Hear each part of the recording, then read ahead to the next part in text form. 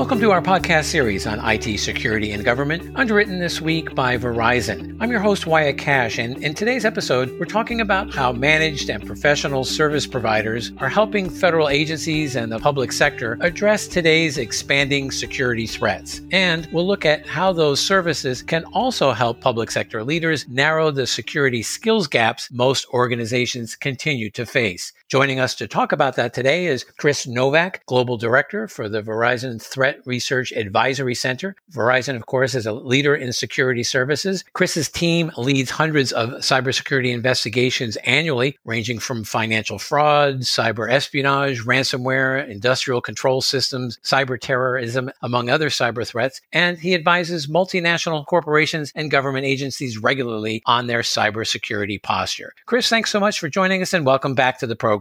Thanks, Wyatt. Always a pleasure to be here. And also speaking with us is MK Palmore, Vice President, Field Chief Security Officer at Palo Alto Networks, which partners with Verizon to provide a comprehensive range of enterprise and cloud security solutions. MK has nearly 3 decades of government and cybersecurity experience, including 22 years at the FBI. MK, thanks so much for joining us as well. Glad you could be here. Wyatt, thanks for having me. Government agencies are all struggling to keep up with today's growing security demands. Those challenges have clearly grown more complicated in light of the pandemic as agencies needed to support a huge number of employees working suddenly from home. That's resulted in a surge in new security risks at a time when finding skilled talent remains a never-ending challenge. Chris, let's start with you just to kind of set the stage here. Your team see firsthand how the threat landscape is changing as well as broader trends through Verizon's annual data breach investigations report. How has the surge in users working from home complicated security concerns for government security leaders? And what other trends are forcing officials to rethink their long-term strategies? Yeah, that's a great question, Wyatt. And I think there's a couple of things there. When I think of, cybersecurity and what it is that most organizations want from a defensive standpoint and how you want to improve, the most ideal situation is that you'll always have more and better resources at your disposal and the threat landscape will remain the same or get easier to tackle. The reality is we're all kind of seeing them move in the opposite of that, right? And so what I mean is, security operations, instead of it being easier, centralized, and getting more staff, organizations are facing issues of, their SOCs may be running on a skeleton crew. People are increasingly working from home, which may make it more challenging for them to be able to access the technology, the resources, the capabilities, or even just their colleagues and peers in order to get things that traditionally might have been more trivial. In order to get those done now are maybe far more complicated. So I think that is kind of moving in a direction that is challenging a lot of organizations on how they react. And then also combine that with the surge in users working from home, right? So typically we would love for things to be static because you can plan for that. The surge in users working from home means that everyone is dealing with the complications of that at the same time they're dealing with the skeleton crews of other aspects and the new threats that we see emerging from the fact that we have assets, endpoints, data, applications, either living in new locations or potentially accessible to new parties. And you combine that with threat actors are taking advantage of these circumstances as we typically see in any kind of challenging environment or natural disasters or anything like that. We typically see that the threat actors try to craft new styles of social engineering attacks and phishing schemes. And we see the same thing here with COVID. That's really forcing security officials to rethink the way that they're approaching things because they recognize that their prior concept of the way their security operations worked were not really designed for that. And obviously, even now, that is a greater challenge with the remote work aspects. Well, MK, how are you seeing your enterprise customers reacting to the surge in risks associated with remote access? And I'm curious, what do you see distinguishes this new environment we find ourselves in compared to the days prior to the pandemic?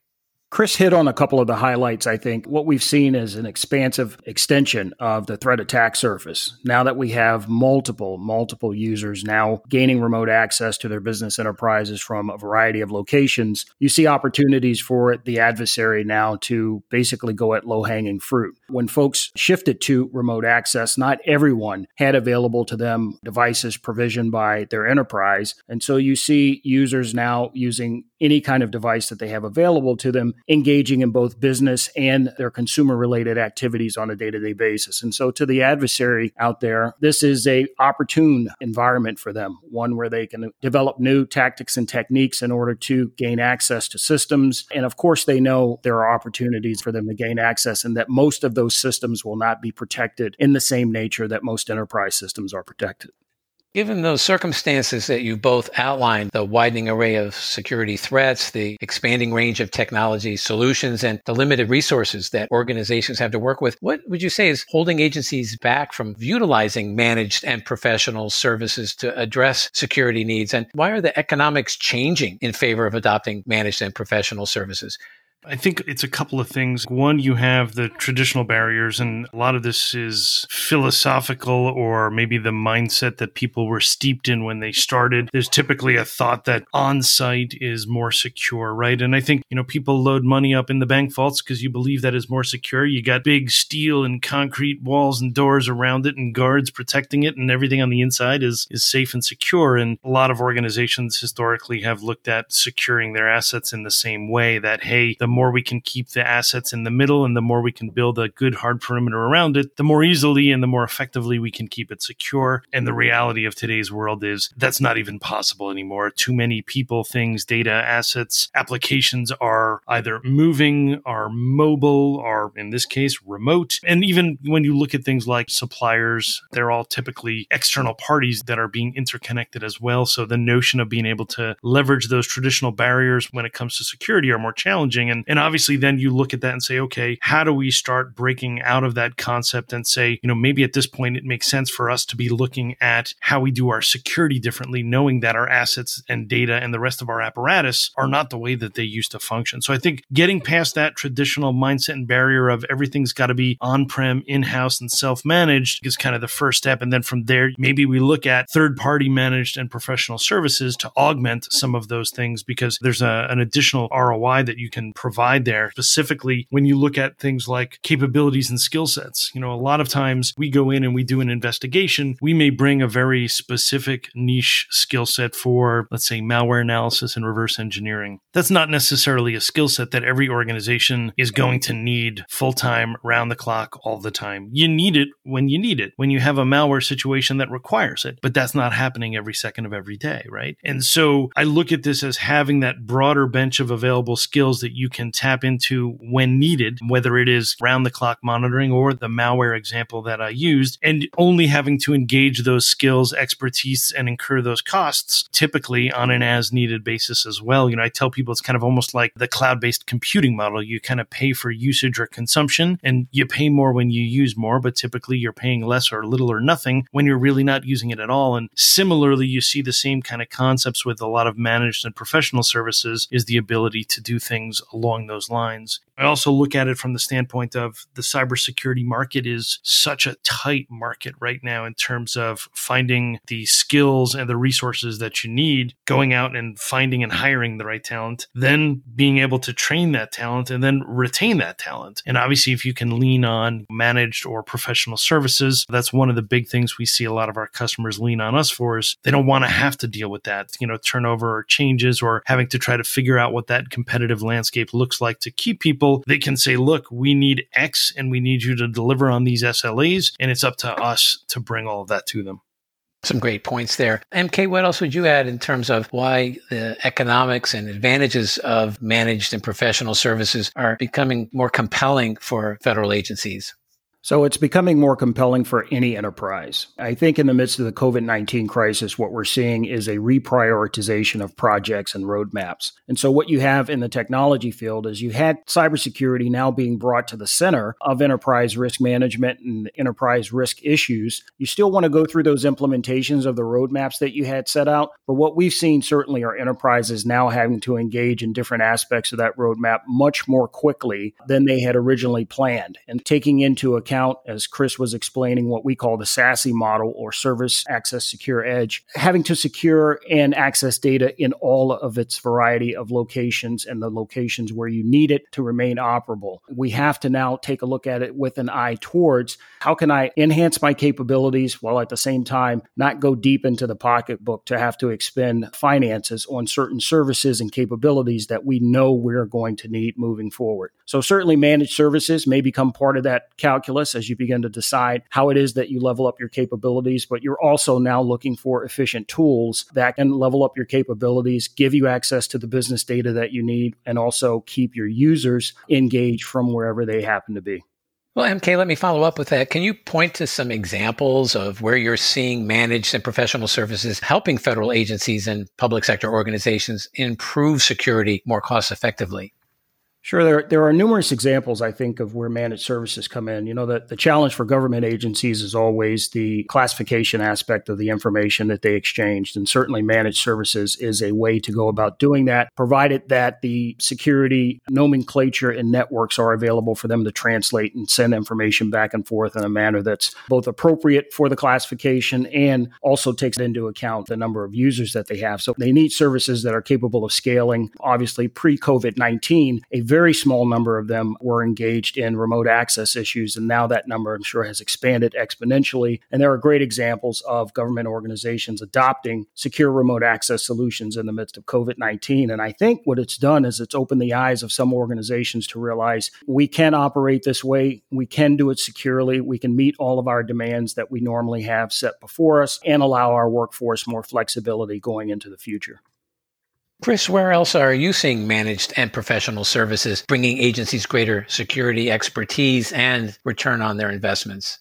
So I think it's a few areas. One, obviously the ability to access the depth and breadth of the talent and capabilities that might not otherwise be easily accessible or available, right? We see this as a common thing that comes up where some of the organizations that we work with will say, hey, we'd really love to be able to get this kind of capability or this kind of skill set and execute this kind of task. But in an agency setting, that may not be a kind of talent that is necessarily accessible through their typical hiring or recruiting processes, or sometimes may just be out of reach from a salary standpoint in terms of competition with the market, but they know that they have a specific need that still needs to be filled. The other thing also is focusing on security is not what a lot of agencies' mission is. Right. So most agencies, their mission is to do something else. And security is something that is a need to have to ensure that the mission can be done. But generally speaking, it is not the focus of why or what the agency does, save for a few whose mission is, in fact, safety and security. But those aside,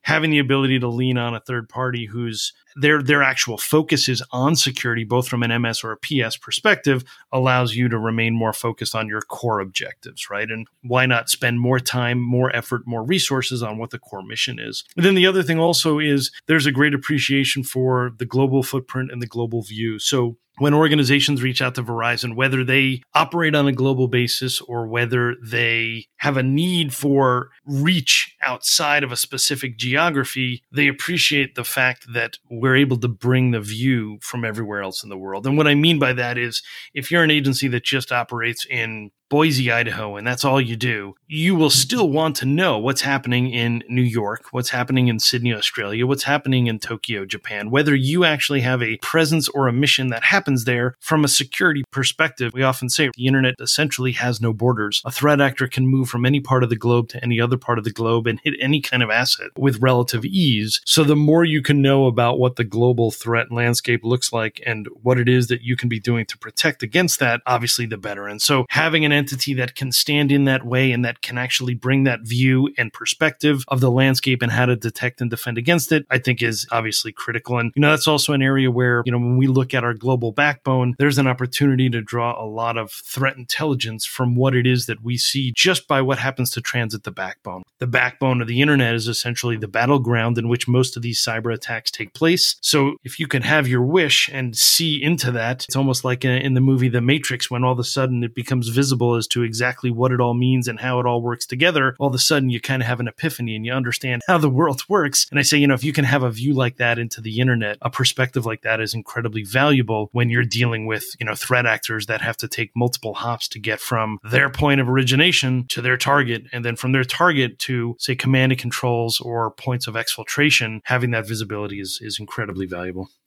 Finally, gentlemen, what recommendations would you offer CIOs and chief information security officers on how to win buy-in from their agency leaders to take greater advantage of managed and professional services? MK, maybe we'll start with you there. So the job of the CIOs, CTOs, and CISOs has changed dramatically over the years. They have found themselves in the position now where they are much more influencers than they are anything else within the enterprise. It's part of their jobs. They have to be collaborative with the other business lines and the business operations of the enterprises from which they provide security for. And the key thing you can do is consistently loop stakeholders in and to ensure that you understand what those business roadmaps look like. If you are in alignment with business roadmaps, more than likely you will be in a position to offer solutions that not only enable the business, but also provide protections as you go along. In terms of communicating with their colleagues, it's important to use frameworks that are easily explainable so that when you're lining out what the roadmap looks like in terms of what types of tools you're going to look for, what kinds of implementations you're going to look for, they are easily explainable and again, are aligned with business objectives. And Chris, your last thoughts on the subject? Yeah, I'd say a key thing that I always encourage organizations to look at is their risk metrics. What is it that they are ultimately trying to protect and defend? What is it they are ultimately trying to do to lower their risk of a potential breach or incident that could cause them or their constituents serious harm? And I always kind of reflect back to what we have in the annual data breach investigations report, of which Palo Alto is a good partner of ours in putting that together. And I look at some of the metrics that we pull out of that. And in particular, one of the things that I noticed from our last edition of the report was faster detection and response. And what I mean by that is historically, we've seen that detection and response to incidents and breaches, it could go about 8 months or so on average, typically before an organization will even have identified the fact that they have suffered an incident. And then obviously they have to take steps to mitigate it and respond and recover. And what we found in this last year's report is that for organizations that were leveraging two key things, one was managed security and threat intelligence, those two things contributed heavily to an actual measurable improvement in an organization's discovery time. So, obviously at the end of the day, that's what we all want to do, is how do we close that gap and discover and detect things faster? I think we all recognize that we are all going to have incidents and issues to deal with. And so, obviously if we can't prevent everything, then the next thing we want to be able to focus on is how do we better and more quickly detect and identify it so we can respond. So I'd say those risk metrics in my mind tie back very well towards what is it that you're doing to improve detection and response, managed security and threat intelligence being a big piece of that. And then the other thing that I always say when I have the opportunity to is fundamental, cybersecurity or systems hygiene. Know what assets you have, where they are, and what data lives on them. Because when it comes time to actually doing the detect and moving into the respond, that'll be a critical element of how your response will look. Well, those metrics are certainly encouraging and appreciate your mentioning that. I'm afraid we're going to have to leave it there for today, though. Chris Novak and MK Palmore, thanks so much for sharing your insights about the use of managed services to address talent gaps in IT security and some of today's security threats. Thank you. Thanks. And thanks to Verizon for underwriting today's episode. Look for more in our series on IT security and government on fedscoop.com and our FedScoop radio channels on Apple Podcasts, Spotify, Google Play, Stitcher, and TuneIn. This is Wyatt Cash, your host. Thanks for tuning in.